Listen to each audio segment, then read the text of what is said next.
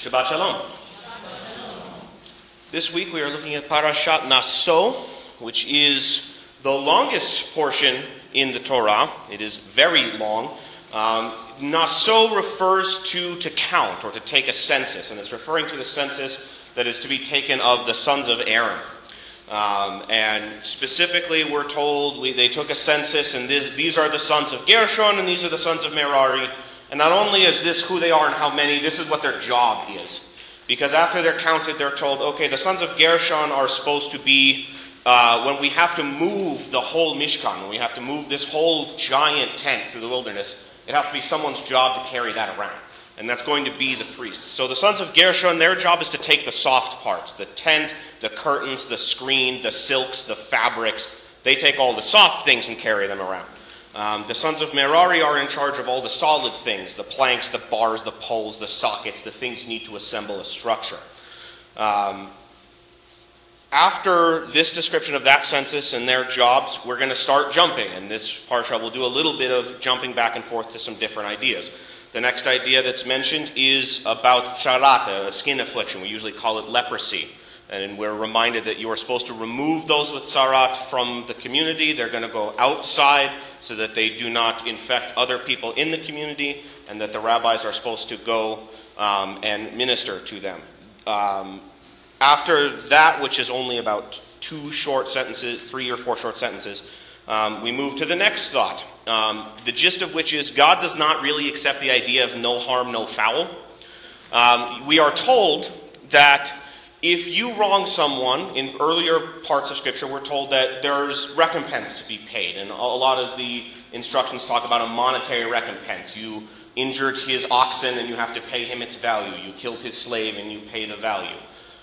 There's a whole bunch of things where you're going to pay a monetary value as recompense for a wrongdoing.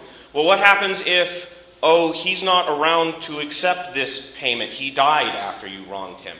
I can get out of that, right? No, you still owe this recompense, you still owe this payment. Well, you would normally, if he's not there, you would pay it to his family or his next of kin. But if they don't exist, then there's no one to pay. I'm okay, I can get off the hook. No, that's not how it works. If there's nobody to pay from him or his family, what you would owe goes directly to the priest, and you are still responsible for repentance and for paying the debt that you have owed. It reminds us at the end of that things that are given to the Kohen, regardless of where they came from, belong to the Kohen.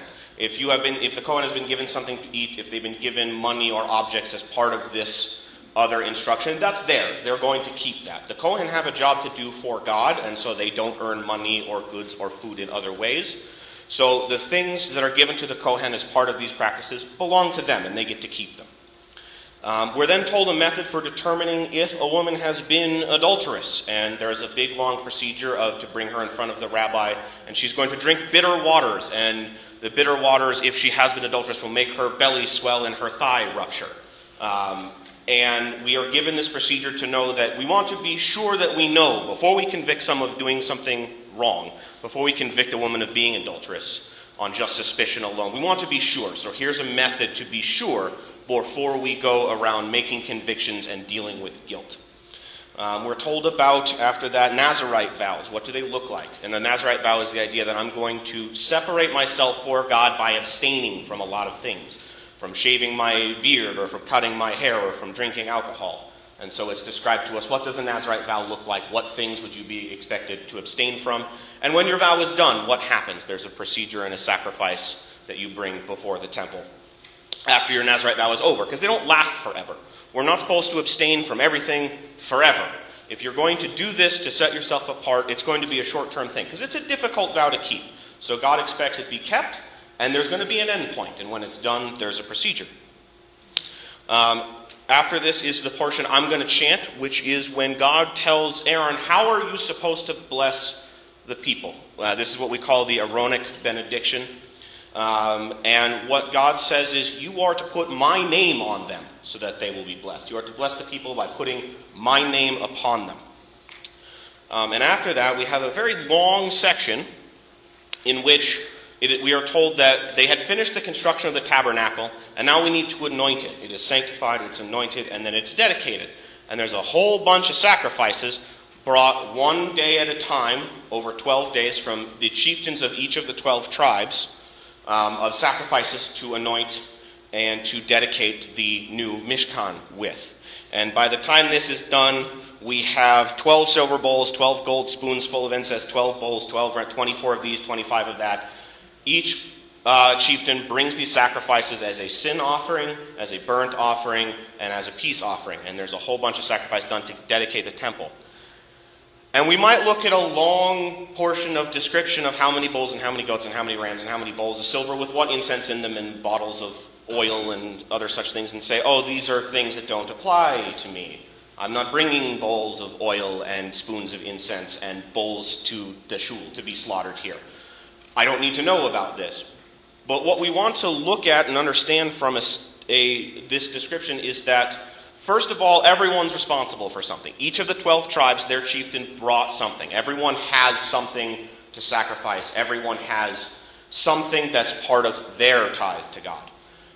The other thing that we can think about is that everyone, having brought their sacrifice, has contributed to the building of this thing. We were told earlier about a whole bunch of different builders who came forth and did the work of building all these objects.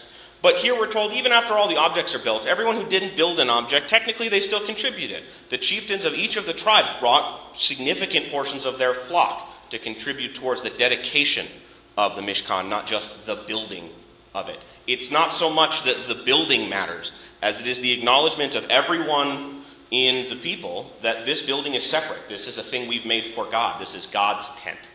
And so I will chant from chapter 6, 22 to 27, which is the Aaronic benediction. But we'll consider each time we go through portions like this where there's a lot of stuff happening, not to just skip through things that don't seem to apply, because there is at least something to be gained even in these big lists of sacrifices, even in these big long sections of words that look scary.